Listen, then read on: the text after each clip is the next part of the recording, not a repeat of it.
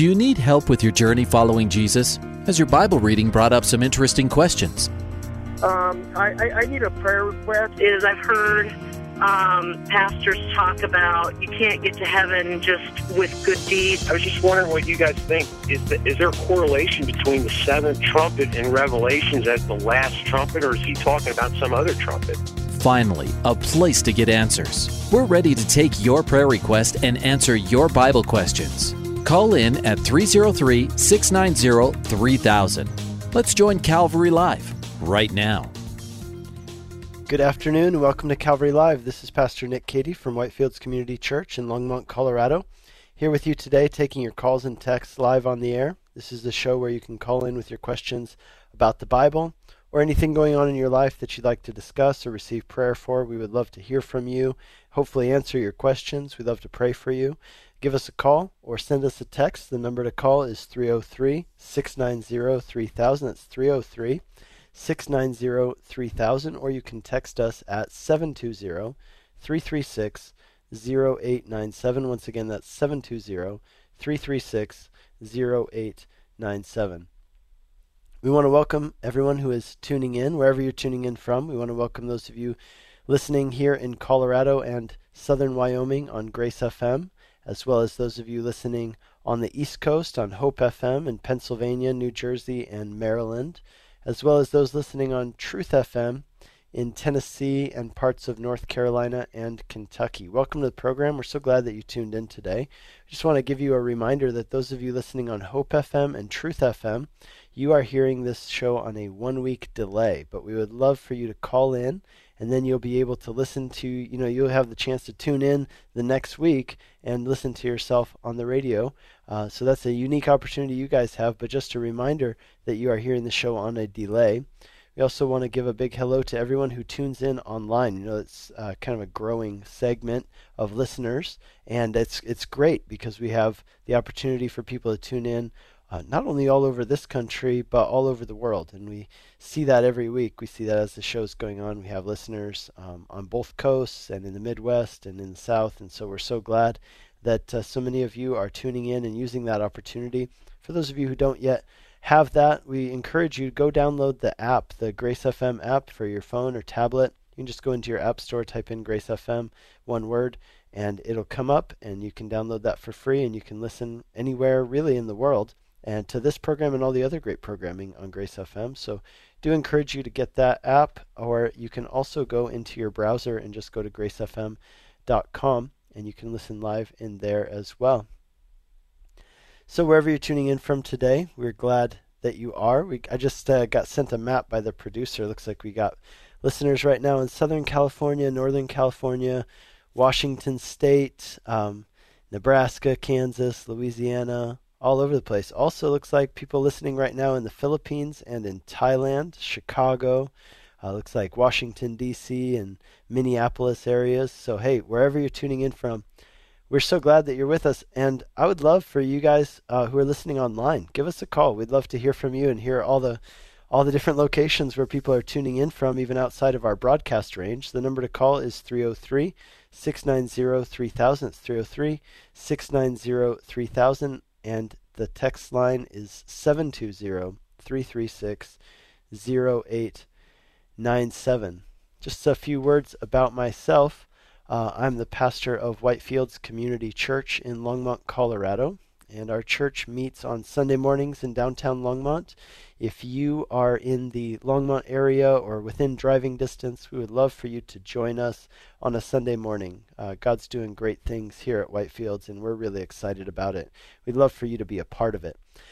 So you can check us out online at whitefieldschurch.com, and on there, you can listen to kind of an archive of all of our sermons that we've been doing for past several years, and you can find out information about ways to get plugged in and community groups and service opportunities and all kinds of good stuff there. So whitefieldschurch.com. And you can also hear me here on Grace FM. I host the show every Monday here on Calvary Live, and I am also on every weekday. Our sermons air every weekday at 2:30 p.m.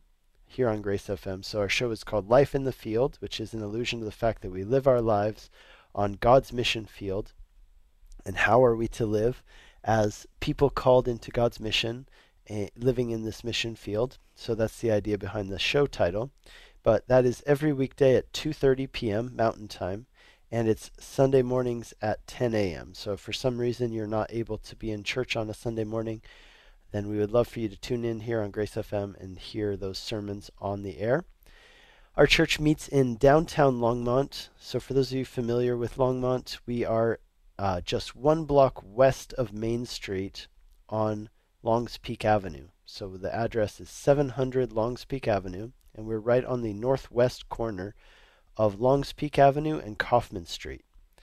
And we are just on the edge of Roosevelt Park, which is the city park here in Longmont. And we would love for you to visit with us and worship with us on a Sunday morning.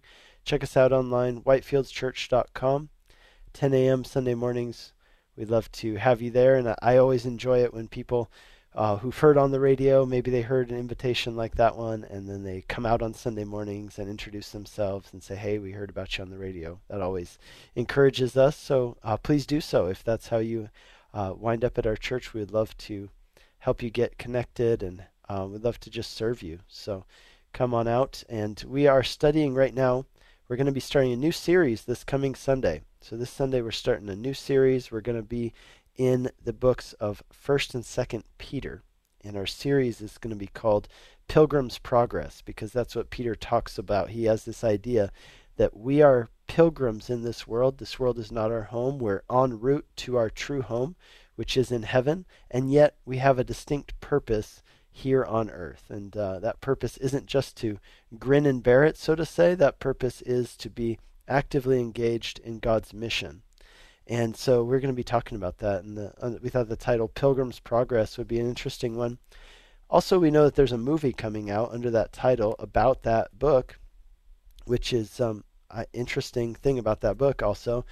You know, that book was written by John Bunyan in the 1600s, and it is the second most published and purchased book in the history of the world. Of course, number one is the Bible. So it's the number 2 most purchased and published book in the world, Pilgrim's Progress. And I'll be curious to see how this new movie that's coming out, portrays the book, because I've read the book a couple times and enjoyed it. You know, it's an allegory about the Christian life. So this guy named Christian goes on this journey, and along the journey, you know, he faces all of these things, and each of them are an allegory for different things that we face in the Christian life as we progress. I think the full title of the book is, Pilgrim's Progress from this life into the one that is to come.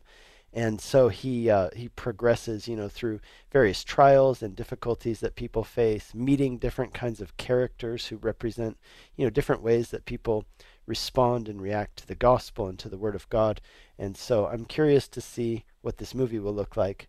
It'll be pretty good. Yeah, so it's called The Pilgrim's Progress from This World to That Which Is to Come, delivered under the similitude of a dream, wherein discovered the manner of his setting out, his dangerous journey, and safe arrival at the desired country. That's the full title. I guess back then, you just used up the whole cover of the book with the title. They weren't too worried about short titles, apparently. So yeah, he's really into subtitles, apparently, this guy John Bunyan. And but great book. If you haven't read it, I would encourage you to do so. The older version of it, uses the old language, like kind of old English. It's actually quite hard to understand. So I've read it in the old English, and I've read it in like an updated version. And the nice part about the updated version was I understood at least most of it. So I think I would encourage you to check that out if you haven't done so already, and wait for that movie. But if you are in or around Longmont, join us this coming Sunday. We are going to be beginning our series there. So we have all open lines right now, and we'd love to hear from you. This is the show where you can call in with your questions about the Bible or anything going on in your life. If you have a prayer request, we would love for you to call us or text us. The number to call is 303-690-3000. It's 303-690-3000, or text us at 720-336-0897. Just this past Sunday, yesterday, we finished up our series at Whitefields, where we have been studying through 1st and 2nd Thessalonians, and our series was called Upside Down. And so this past Sunday, I finished Second Thessalonians. We've been in the series for, I'm going to say, like 8 or 9 weeks, looking through these. Well, it's got to be more than that. It's got to be more like 10 to 12 weeks that we were in these books, which was longer than I expected to spend. And honestly, we could have spent longer because these are really, really great chapters that deal with really important themes. Second Thessalonians, I found out, is one of the least studied books in churches around the world. And I think I can understand why. The first chapter is about persecution, and the second chapter is about the Antichrist and about the second coming of Jesus. And so these are topics that some churches will tend to avoid just because they seem too controversial, or people argue about these things too much, and so not wanting to cause a rift or anything, they'll just avoid the book. And then the third chapter is not less controversial than the others. Interestingly, the third chapter talks a lot about the idea of it talks about laziness, and so it really has some hard things to say to those who are living in idleness. And so that's what we spent the whole chapter looking at that this past Sunday, yesterday. And honestly, I was really encouraged and blessed by it. And I found it to be a very challenging sermon, a very timely sermon for our church. And I thought, it'd probably be a good message for more people to preach. So I found it to be quite a shame that people avoid teaching through Second Thessalonians. I think that one of the benefits to what we do in Calvary Chapel type churches, where we focus on teaching the Bible and we teach it verse by verse and chapter by chapter, is that when you teach through the Bible consecutively, you cannot avoid the things that the Bible teaches, right? Like you can't pick your hobby horses and just teach on, your favorite passages all the time and ignore your not as favorite passages. And I definitely, in my time of doing this, have come across some of these passages where I'm like, you know what? If it was up to me, I would definitely avoid that passage. But the nice thing about this way of teaching is that it prevents you from doing so. And I think that's right. And it's good that it prevents us from doing so, because we need the whole counsel of God's Word. And so when we get to a chapter that talks about the Antichrist, we talk about it. And when we get to a chapter that talks about laziness, we talk about that. And so it's been really good. So, I'll walk you through this passage as we wait for calls to come in. Let me give you that call in line once again, because we would love to hear from you. The number to call is 303-690-3000. 303-690-3000. And the text line is 720-336-0897. Yeah, before I go into kind of going through this chapter, I wanted to tell you guys what I've been up to this week. I realize it's only Monday, but what I'm going to be doing throughout the whole week is I'm teaching at a Bible college in Estes Park called Ravencrest Chalet. So Ravencrest Chalet, it's part of the Torchbearers group of Bible colleges that exists all over the world. They're a group out of England called the Torchbearers, and it's an interesting history. The Torchbearers started reaching out after World War II. They were English people who started reaching out to Germans because, the Germans had bombed England, and there was a bit of tension between the two countries. And so this Christian man from the military, the British military, decided, you know what, he wanted to reach out to German youth, and he wanted to reach out to them with the gospel of Jesus and with a heart for reconciliation. So he started bringing German youth out to a castle in England and started a Bible college there, and then they started Bible college in Germany, and now this has grown into, I know they have at least over 10 of these Bible colleges around the world. One of them is, one of the main ones is in Estes Park. It's called Ravencrest. So if you ever drive up US 36, out of Lyons towards Estes Park, right as you get to the top of the hill, before you descend into the town of Estes, on the right, there's this sign that says Ravencrest Chalet Bible College. So that's where I'm at this whole week. And in the mornings, I'm teaching Genesis, teaching through the whole book of Genesis in 1 week. It's quite the undertaking to go through the whole book and kind of give the students an overview of it. And at the same time, I'm teaching their interns over there. I'm teaching them a class on leadership in the local church. And we've got a great relationship with that Bible school there, and we've enjoyed having their director come down, and he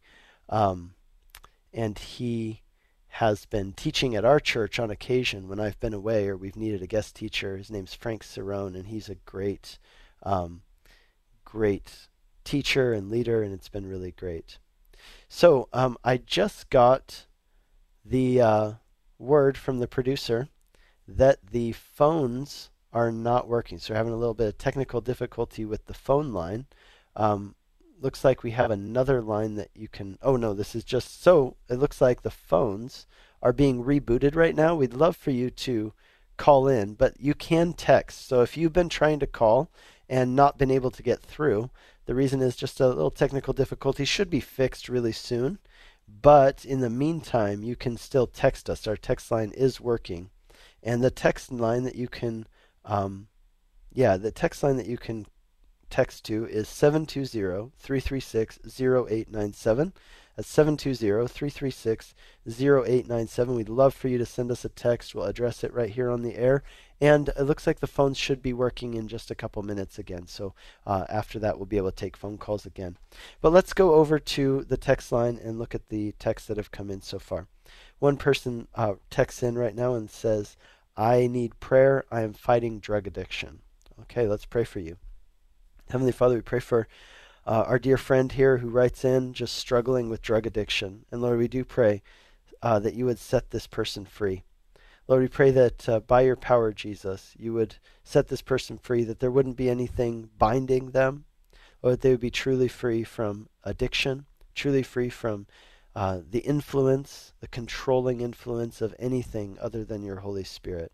So, Lord, we do ask that you would bless this person. Lord, we ask that they would experience the freedom of being set free from that. And Lord, I just recall what your word says in Romans chapter 6, where it explains to us that in you, Jesus, we are now dead to sin. And what that means is it has no more power over us. Our sins and Satan, they have been defeated. Lord, you nailed our sins with you to the cross, and you defeated the enemy. And all he can do now is tempt us, yell at us, try and convince us to do the wrong things, but he has no power over us to control us. And so, Lord, I pray for my friend here who's texted in, struggling with addiction, Lord, that you would set him or her free, and that they would walk in this newness of life and this freedom that you have won for us, Jesus. So I pray that you would do that work in your name. Amen. Amen. Thank you for that text, and God bless you. Let's give you those lines to call in, and we'll see if those phones are working again. The number to call is 303-690-3000. It's 303-690-3000. And you can text us at 720-336-0897. Let's go to our next texter who says this. Hi, my name is Nico from Brighton. I've been studying Exodus, and I know God doesn't condone polygamy, but he created a set of laws that seems to me to accommodate polygamy, as it was part of the culture back then. But does that mean you could live in polygamy and still be saved? It seems to me this could almost be applied to homosexuality, since it seems that now that this is becoming the culture in these days. I'm wondering if God allowed polygamy for saved people, then he would do the same for people living in homosexuality.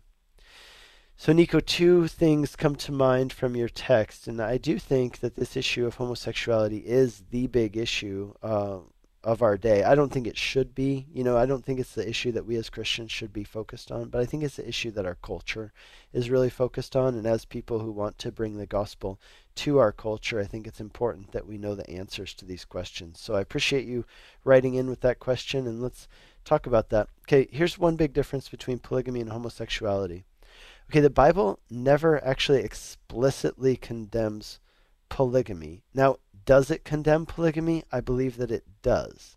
I would actually say that what the Bible does is it undermines polygamy, but in contrast to that, the Bible directly does condemn homosexual activity.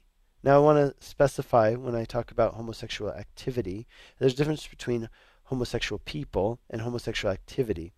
In fact, I don't prefer to use the term homosexual people because I think that we should distinguish people from people's feelings or attractions. Okay, so just because I have a feeling that I would like to do something or I have an inclination towards something doesn't mean that that now defines me. In other words, I can have an attraction towards someone, and yet that attraction doesn't define who I am. And so I think that a lot of the discourse over this topic has been in this vein. It has been saying that we are defined by our feelings, and the feelings that we have define who we are as human beings. And I think that we, as Christians, have always pushed against that kind of thing. We would say this, that I sin in Christ, but my identity is that I am a saint, right? If I am in Jesus, I've received a new identity. That identity is that I am a saint, I am a Christian, I am one who is chosen by God. He calls us saints, which means holy ones, right? Paul speaks in the past tense when he talks about our identity. He says, this is Romans 8:30, those whom he predestined, he called. Those who he called, he justified. Those whom he justified, he glorified. That's all in the past tense. And that's speaking about our identity. We are those who are in Jesus. Now, what that means is that even though I sin, still, every day I do, and yet my sin no longer defines me before God. That's no longer my identity. And so that's where I push back against a culture that tries to identify people according to their sexuality. I say that as Christians, for thousands of years, we have always said we are not identified by those things. We're identified by other things, by who God says we are. And so there's that. That's the big issue, that homosexuality or homosexual behavior is explicitly addressed in the Bible, whereas polygamy is not. Now, does that mean that polygamy is okay? Well, to answer your question, is it possible to live in polygamy and still be saved? Well, I would say probably yes, but it's obviously spoken against in the Bible. I'll start from the New Testament and then move back to the Old Testament. Now, it's specifically spoken against in several areas. For example, we know that polygamy was practiced by people 2,000 years ago in the time of Jesus, even people in the Greco-Roman context. And here is what Paul says. Qualifications for an overseer or a deacon. You have to be, particularly for an overseer, actually, here he says, you have to be the husband of one wife. In other words, if you were a polygamist, you were not allowed to be a leader in the church. But let's say you were a polygamist and you got saved. Should you now divorce your wives? I don't see any example of that in the Bible where they're telling people to divorce their wives if they were polygamists. Now, does that mean that polygamy is okay? I don't think so, but I do think that it's not put on the same level as homosexual behavior. I think that is very clear and very obvious in both testaments, the Old and the New. Now, the thing about polygamy is just because the Bible doesn't directly address it and say, this is a sin, don't do this, doesn't mean that the Bible doesn't teach that. Okay, do you get what I'm saying? So for example, there are a lot of things that the Bible doesn't say. Like the Bible doesn't say, hey, you shouldn't eat 10 Big Macs because it will stop your heart and you will die, right? Okay, but it does teach us not to practice gluttony. And so we have a principle, don't practice gluttony. Now we have to apply that to specific situations which are changing over time. Like, does the Bible say that I should not eat, 50 chicken wings? No, but it does say you shouldn't be gluttonous. Right? So that applies. Does the Bible say that I shouldn't smoke marijuana? No, because smoking marijuana wasn't a thing 20 years ago. But guess what? There were other things that did apply. There's a principle there that we can apply to smoking marijuana, which is do not be intoxicated. Okay? So there's that. Then we apply that to that. So how does that apply to polygamy? Are there principles that apply? Yes, there absolutely are. For example, we know that God's ideal for marriage is laid out in the very first chapter of the Bible. So right from the beginning, we have God's ideal for marriage, and that is one man and one woman together before God forever. And that's what it says, that the two, right? Remember that number 2, that's not arbitrary. The two become one flesh, and the man leaves his father and mother and clings to his wife, not wives, wife. That language is very intentional. And so what we have is a principle that's laid out throughout the Bible, And the other thing we have is that the Bible teaches us, right? And we would say the narratives of the Bible are didactic, right? And what didactic means is that they're intended to teach us something. They're there for a purpose. And so here's what we have with that. The narratives of the Bible, how do they portray polygamy? Well, they portray polygamy, number one, not as God's original intention. And number two, they portray polygamy always in a negative light. I mean, think about it. Whenever you see polygamy in the Bible, how does it turn out? Does it ever turn out great? No, not once. Okay, so there's no good examples of polygamy in the Bible. I'll just run through some. We've got Abraham, who did this polygamous thing with Hagar and Sarah. Huge mess, even to this day. We've got issues like we've got, Isaac, who has one wife. Then we have Jacob, who has two wives.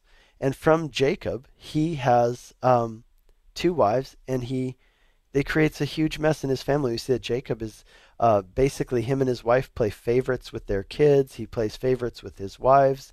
Everything's a huge mess, and it leads to, the patriarchs, these 12 leaders of the 12 tribes end up not being, what we would consider today. Most of them were not like really great people.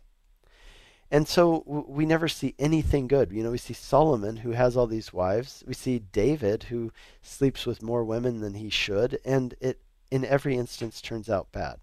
And so what you have here is that the Bible is building a case against polygamy. But I would absolutely say that it does not put polygamy on the same level as homosexual behavior. And the reason for that gets back to one of design. So I hope that answers your question. I don't think that, I also think this, that, as the Bible has spoken clearly, saying that homosexual behavior is sin, that for the Bible, for us to say, well then, well, if God allowed polygamy for people at that time, wouldn't he do the same for homosexuality in this time, since that's our culture? I don't think that that's the case, because God's word has spoken, and we don't believe that God changes, right? You don't believe that he changes based on our culture. There were a lot of things that were culturally acceptable at different times in history. In fact, here's a really great example, is that homosexual behavior was actually quite accepted in Greco-Roman culture, meaning the time of Jesus, right? The time of the New Testament, when the New Testament was written. So it was culturally acceptable then, perhaps even more culturally acceptable then in that culture to which the New Testament was written than it is in our culture in the West today. And yet the New Testament speaks out even more than the Old Testament against homosexual behavior. So I think that makes the case pretty clear. And we're about to go to our break, a mid-show break. Hey, our phones are still down. We ask that you pray for that and bear with us. We're getting that worked on. It's going to be fixed really soon. But you can still text us. This is a show where you can call in and text with your questions. So do text us until our phone lines come back. And that number to text is 720-336-0897. That's 720-336-0897. And we are going to our mid-show break. We'll be back in 2 minutes' time. You're listening to Calvary Live, and I'm Pastor Nick Cady, and we will be right back.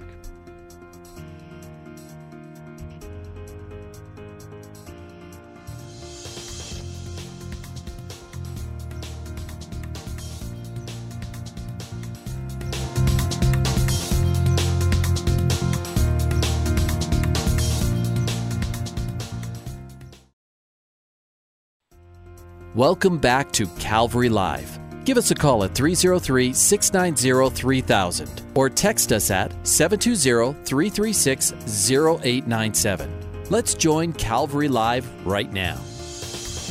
Good afternoon and welcome back to Calvary Live. This is Pastor Nick Cady from Whitefields Community Church in Longmont, Colorado. I'm here with you today taking your calls and texts live on the air. Again, this is a show where you can call in or text in with your questions about the Bible or anything going on in your life that you would like advice on or biblical counsel on, as well as prayer. We would love to pray for you and talk to you about those things, as well as answer the questions you have about the Bible. Maybe as you've been reading, some things have come up that have got you curious or wondering. We'd love to delve into some of those questions with you and hopefully give some answers.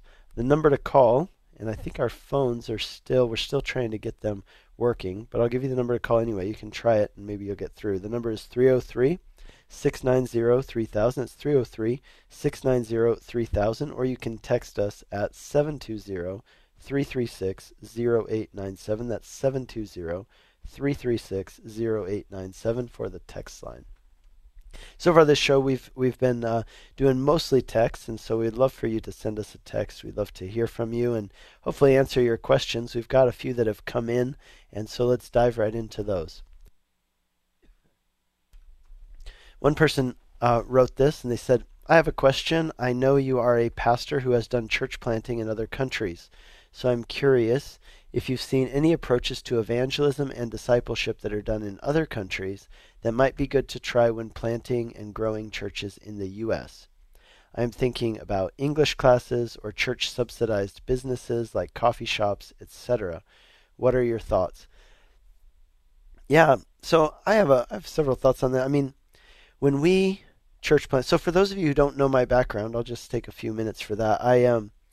I before moving to Colorado, I moved to Colorado 7 years ago. Prior to that, I lived in Hungary for 10 years as a church planter and missionary, and my wife and I planted 2 churches in northern Hungary that are now led by local leaders who were saved and trained and raised up within our ministry over there. And it was a great time in our lives, and we were so blown away and impressed and blessed by what the Lord did over there.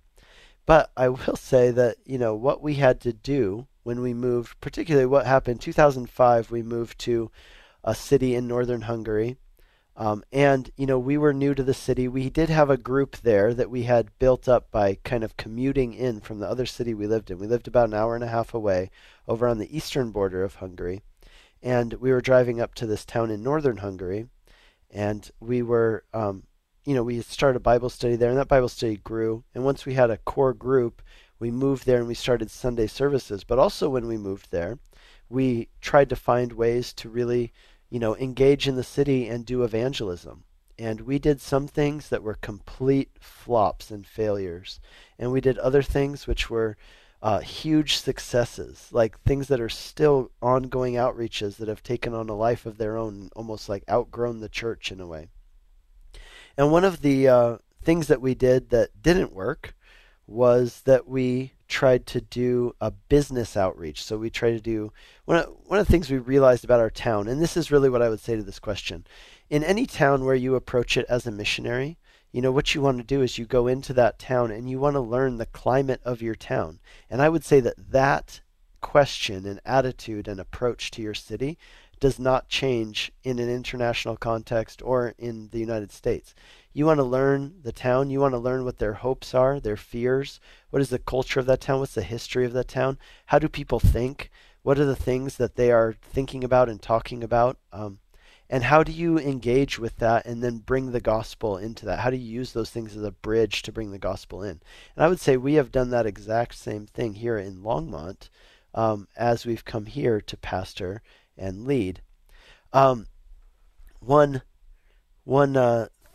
thing that we tried to do these business people outreaches. So we had this guy who was a local businessman, and he would come and do lectures on good business practices, and through that we would try to bring the gospel to the business community in the town we lived in. And it was, I won't say it was a complete failure, but it was not very successful, at least as we hoped it would be. We then, did some other things which were hugely successful, like totally surprised us. One thing we did is that we knew some doctors who were Christians in our city. And so we got together, these doctors, we rented out a spot, a pretty large spot in the city market, like literally like the outdoor farmers market, which is, here in Boulder County, like we do a farmers market every week, and it's a big thing. But over there, that's just where people buy all their groceries. And so it's like an everyday thing. So we rented out a spot in the farmers market, and we kind of, put posters up all over town advertising this. And it was for the International Day of the Heart, like heart disease prevention type thing. And so we kind of tied that into the gospel where we said, okay, hey, we want to help you with your heart. And so we're going to have these doctors come. They're going to do free medical checkups, like real basic stuff, like checking blood pressure, you know, really basic stuff, listening to your lungs, making sure, you don't have pneumonia right now or something like that. And then what they would do is they would pray for people and they would ask them, what can I do to pray for you? And then we also had pastors there praying for people and leading them to the Lord. And that was just hugely successful. We saw so much good fruit come out of that. Another good outreach we did in our town, surprisingly, was we lived in a college town, and just knowing that town, a lot of people were very intellectual. And so we would organize lectures at the local college on various topics, like we organized a lecture on, is the Bible trustworthy? And we just announced it in town and, filled up these halls at the college, lecture halls, and people came out and people got saved. And another thing we did was we did a youth camp where we taught English. Now, obviously, a youth camp that teaches English here in the United States would probably have to be directed towards a demographic that doesn't know English. But there, it was so easily accessible. It's something that people in that culture need and want, is to know a foreign language, especially English. And so these were just kind of low-hanging fruit. They were like obvious things that we could do. Now, what does that mean in this context here in the United States? It means that you still ask the same questions. Where are the cultural bridges that we can connect with where our city's already at and bring Jesus into a conversation and help them to encounter the gospel where they're already at? So what we've done here in Longmont, I know that we've tried a few things that we were like, okay, we're not going to do that again. We tried doing this kind of video simulcast of another church's outreach, and that did not, it drew some people in, and people heard the gospel. So I'm not going to say it was a failure, but it didn't have the impact we hoped it would. On the other hand, we've done some other things where we're just so blown away by the impact. So one of the things we do here in Longmont is we do an Easter outreach in the park, which our church is next to, the city park. We rent out the park, and it's taken on this thing where we now have 2,500 people come. It gets covered by the local media. We had Grace FM come this year and just be there to hand out shirts. So it's a huge event, and this has taken on a life of its own, and it's a great opportunity for us to meet people in our community, share the gospel. Now, why is this successful, and why was other things not successful? I think part of it is that we tapped into something that was inherent here in our local Longmont culture, and that was that people here like festivals, and they like this park downtown, and they like kids programs and family activities. And so we kind of, ticked all the boxes with this thing almost on accident, and it turned into this great outreach that's a blessing to the community. The city loves the fact that we do it, and we love the fact that we get to meet all these people and bless them, and in the meantime we get to share the good news of the gospel and the hope of Easter with them. And so I would just tell you that I think the best thing you can do is, in any and every city you are in, look for those bridges.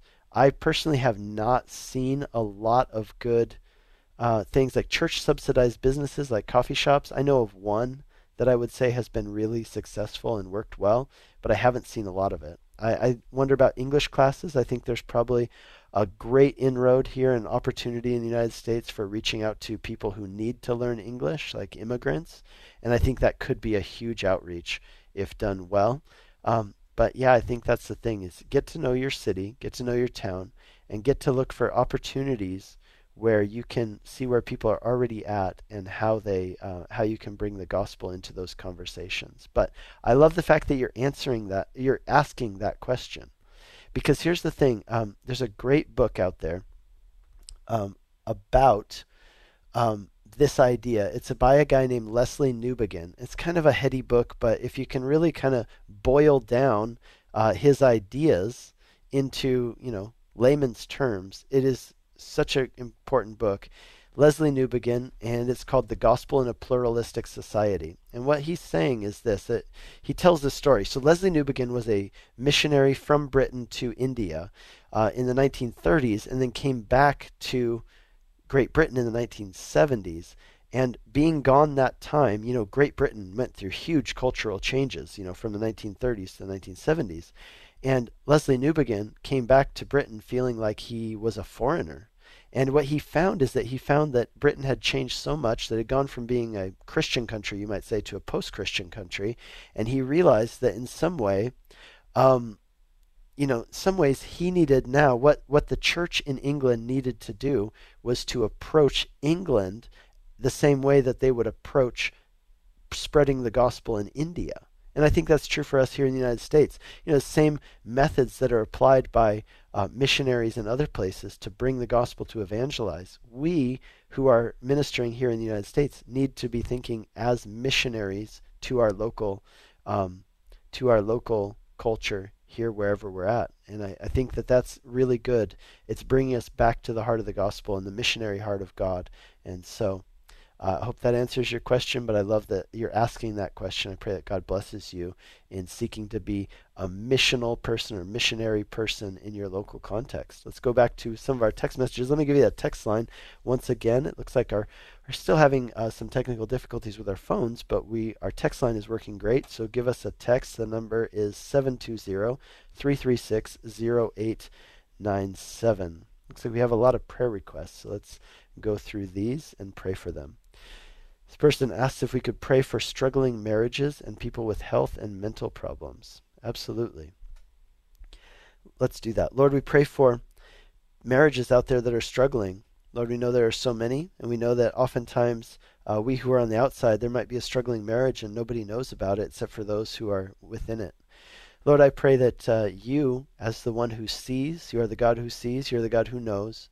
And I pray, Lord, that you would intervene in these struggling marriages. Lord, if there's a person out there who needs to reach out to somebody for help, or if there's somebody out there right now who needs to repent and apologize, Lord, if there's somebody out there who needs to forgive, Lord, I know that you would speak even through the airwaves to people right now where they're at. And I pray that you would do that. I pray that you would give people the humility to apologize if that's needed, the grace to forgive where that's needed, the strength to reach out for help where that's needed. Lord, I pray that you would do that. And I pray, Lord, that you would save these struggling marriages and that they would go from just kind of hanging on by a thread to just being so strong and a great testimony of your grace.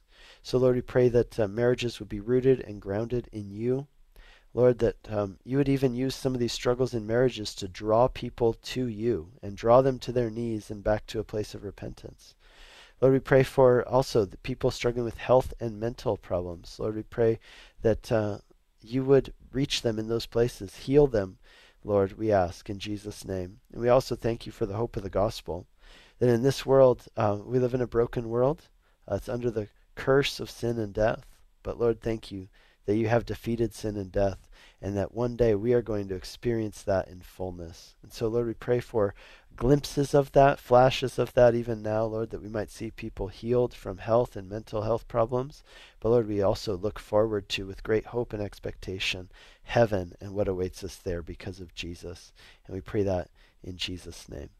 Amen. Amen. Thank you for that prayer request, and God bless you. Let's move on to our next prayer request. This person says, please pray for Lee and Tan.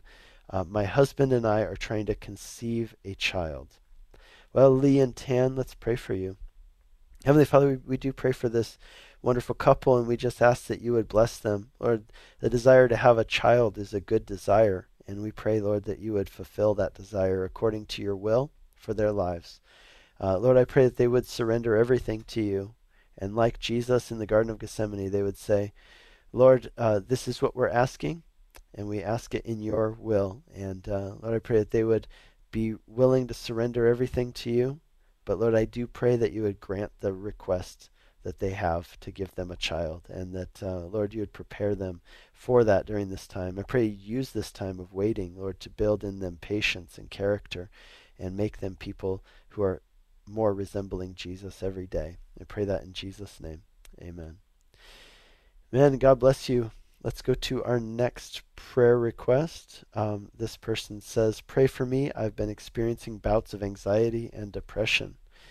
I am sure that you are not the only one, whoever you are who texted in. So let's pray for you and all those struggling with this. Lord, we pray for this precious person who has texted in saying that they're struggling with bouts of anxiety and depression. Lord, we pray that if there's a physical issue going on, Lord, that you would correct that you would heal it. And Lord, we pray for this person that, Lord, truly that you would build within them. You take away that anxiety, and Lord, that you would take away the depression. You would help them to see themselves as you see them.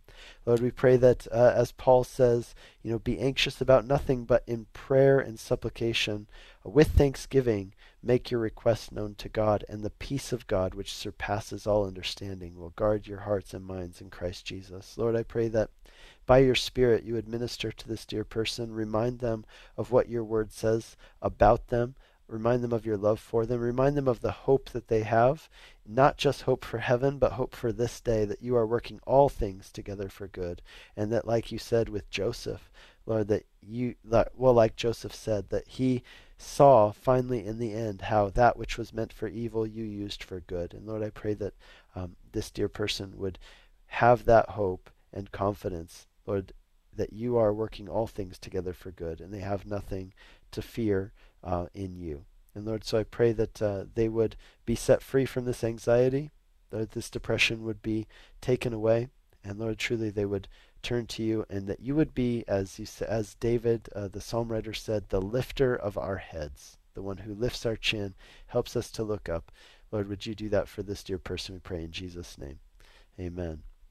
Amen. You are listening to Calvary Live. This is Pastor Nick Cady from Whitefields Community Church in Longmont, Colorado, taking your texts today. Our phones are not working at the moment. They will definitely be fixed very soon, but just some technical issues on that end. But we have a lot of texts to go through still, and we're willing to take more. We've got 12 minutes left in the show, and we'll try and hit as many of these texts as we possibly can. The number to text in is 720-336-0897. That's 720-336-0897, and you can text us with your questions about the Bible or anything going on in your life. We'd love to hear from you and hopefully answer your questions and pray for your prayer requests.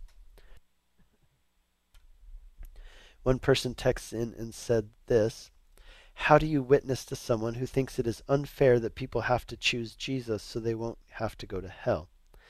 I told this person that all of us deserve hell, but because of the gift of Jesus' sacrifice, we have the ability to accept it. God doesn't force anybody to accept his gift, but asks that they will. They just think it's unfair that people should suffer because they don't accept the free gift. I'm really not sure how to go about this. Yeah, well, I think there's pretty clear here how fairness, clearly fairness is the question. And, there's a couple questions that come up in regard to hell. I just recently taught on hell, and oddly enough, hell, you would think that's a really unpopular topic for people to talk about, or, something that churches, again, like I mentioned earlier, churches tend to avoid these kind of topics. Well, we keep track of some of our stats online, and our recent teaching on hell is our most listened to teaching in all of the 7 years that we've been tracking stuff. And this teaching was done like 2 months ago. And so in 2 months' time, this one teaching has been listened to more and shared more than any other teaching that we've ever done at our church. And it was this teaching about hell, and the title of the message, and I'd be happy to send a link to anybody who is interested. Text us at this number and I'll text you back a link, 720-336-0897. The whole point of the message was, it was part of our series called I Could Never Believe in a God Who, and it was this sermon titled I Could Never Believe in a God Who Sends Good People to Hell.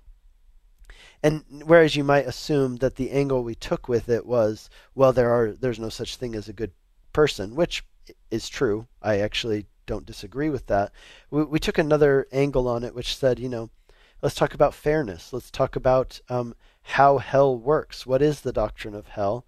And it's really interesting. The thing about it is you can't avoid the doctrine of hell if you believe in Jesus, because Jesus talked about hell more than he talked about heaven. He talked about hell more than he talked about almost anything else. Oddly enough, Jesus talked about two things a lot that we tend to not want to talk about, and those were hell and how we spend our money. And these are like super taboo topics, right? These are, like I said earlier, topics that churches tend to avoid. And yet they're what Jesus talked about so often. Now, why would Jesus talk so much about hell, right? Like if God's a loving God and Jesus loves us and these kinds of things, why would he talk about hell? It's precisely because he loves us and he doesn't want us to go there, right? So hell is our default destination. Let's put it this way. So many people, their opposition to hell is that they think that hell is, punishment for particularly bad people, or that it's kind of arbitrary that just because I didn't believe in your God, now I have to go to hell. Like, all these gods out there, and if I don't believe in this one, he's going to send me to hell. Okay, well, first of all, a few examples. Almost every religion in the world believes it, first of all, is exclusive, which says this is the only truth, and also says that that there is repercussion or punishment or hell for those who do not believe these things or who do not follow these ways. And so why do I say that? I say that to say this. There is this common knowledge that all people in the world seem to have, that all of us, what we deserve, unless something changes, is we deserve hell. Now, what is hell? This is really important that we understand this. So 2 Thessalonians, like I said, one of the least studied chapters or books in the Bible, and yet it shouldn't be the least studied because it has some really important things to say. For example, what we learned from 2 Thessalonians is that the essence of hell is that we are separated from the glory of God forever. And so, I'll just give you a little homework here. Read 2 Thessalonians chapter 1, and then I want you to also read Romans chapter 1, especially, starting in verse 17. But Romans chapter 1, or rather 18, because what happens in Romans chapter 1 is that he explains this. And, this morning I was teaching Genesis chapter 3 to the Bible college students up at Ravencrest. And I said, a lot of the ways that people think about the development of religion, like development of religion history or, religious anthropology, kind of the secular view it's really popular is to say people lived in caves and, they worshipped the sun and the moon, or they worshipped nature. And then one day they decided to stop worshiping things they could see and started worshiping abstract gods, and they had multiple, like polytheism. And then they narrowed it down and they believed in monotheism. And that's kind of, it developed over time, and the pinnacle of that development was monotheism. Well, the Bible actually says, no, that's not how it happened. Rather, we all started out as monotheists who knew God and had a relationship with God, and we turned away from God. And that's what Romans chapter 1 says. It says that the problem isn't that people don't know God. The issue is that people do know God, and they do, or they know at least something about who this God is and what he wants from us, and yet we suppress the knowledge of God because basically we don't like the idea that he would rule over us. And so we want to push him away. And it says that we have pushed him away. We have not acknowledged him as God. And as a result, it says, and this is hard language, right? It says, we have become futile in our thinking, and our hearts were darkened. And we claimed to be wise, but we made ourselves into fools. We exchanged the glory of the immortal God for images and birds and animals and creeping things, and we began to worship the created things rather than the Creator. And so what this means is that people have said through their lives, no, I don't want you, God. God says, I want you so bad that I have come to earth to reveal myself to you fully in Jesus. I've come to earth to live and to die and to resurrect for you, and one day I'm coming back for you. I've done everything so that you can know me and be saved, and you don't actually have to do anything except for trust in this and believe it and surrender your life to me as Lord and God, who I am. That's all that I require of you. And he says, just give me yourself as you are. I will change you. And so he's done everything, and for us to push that away and reject it, and by the way, not choosing is also a choice, right? And so not trusting is a choice that we're making. That is a decision. To not make a decision is a decision. And so as we've done this, we're essentially saying, God, I don't want you in my life. And there comes a point where the ultimate form of God's judgment, Paul says here in Romans chapter 1, is when God essentially just gives you what you yourself have insisted upon. So bringing this back to 2 Thessalonians chapter 1, what that means is this, that if the essence of hell is not, pitchfork demons poking you for eternity and flames, literal flames, but rather what it is, separation from God. Well, if God is the source of life, if he's the source of light, the source of beauty, the source of truth, then The essence of hell, to be separated from those things, is to be separated from life, separated from beauty, separated from truth, separated from light for all of eternity, which is what we would say in our vernacular, that is hellish. The essence of hell is that God is not there. The essence of heaven is that God is there. So many people get so focused on this. They're like, well, what kind of mansion am I going to have in heaven? Are the streets really made out of gold? And is my cat going to be there? I got to say that those are not the questions that the Bible deals with. Why? Because the essence of heaven is not what you're going to get. It's that what you will get is that you get to be with God. And the essence of hell is that you will be separated from God. And the only person who goes to hell or receives hell is the person who has insisted for their entire life that they do not want God, they do not want this salvation that he's given. If we want to talk about fairness and justice, that the last thing any of us should ever ask for is for God to give us what is fair and what we deserve, because all of us have sinned and fallen short of his glory. We've all done something wrong. You know, there's a great story that, a great example that Francis Schaeffer, the apologist, uses, where he says, imagine this. Imagine if all of us were wearing a recording device around our neck that only came on when we said these words, ought to or should, about other people, right? You know, and basically at the end of our lives, they would play that back to us. And when you said, people ought to do this, or people should do that, or he should have done this, or she should have done that, and that creates what you yourself believe is the way that people should or should not act. And we were to play that back, not even you yourself have lived up to the standard which you believe is the right standard. And what that means is that all of us have fallen short, not only of God's standards, but even of our own standards, and therefore what we deserve is judgment. But the good news of the gospel is that in spite of that, God has intervened on our behalf to show us love, to give us grace, and he has offered it. He did everything for us. It's just a gift to be received. And so that's the way I would reason with your friend. I don't know if that would be super convincing for them. It might not feel emotionally satisfying to them at this point, but I do think that that is the truth that the Bible says. And I think also it's very logical and reasonable. So let me pray for you as you minister to this friend of yours. Heavenly Father, I thank you for this person who has a heart to share you and the gospel with their friend. I pray that you would encourage them in it, minister to them as they minister to their friend, and Lord, give them wisdom and insight into how to best share the gospel. And Lord, I pray that would be true for all of us. Let us be those who are about your business and empower us to do it by your Spirit. We pray in Jesus' name. Amen. Hey, you've been listening to Calvary Live. Thanks for tuning in. We're here every weekday from 4 to 5 p.m. Mountain Time. God bless you, and I'll be with you again next week.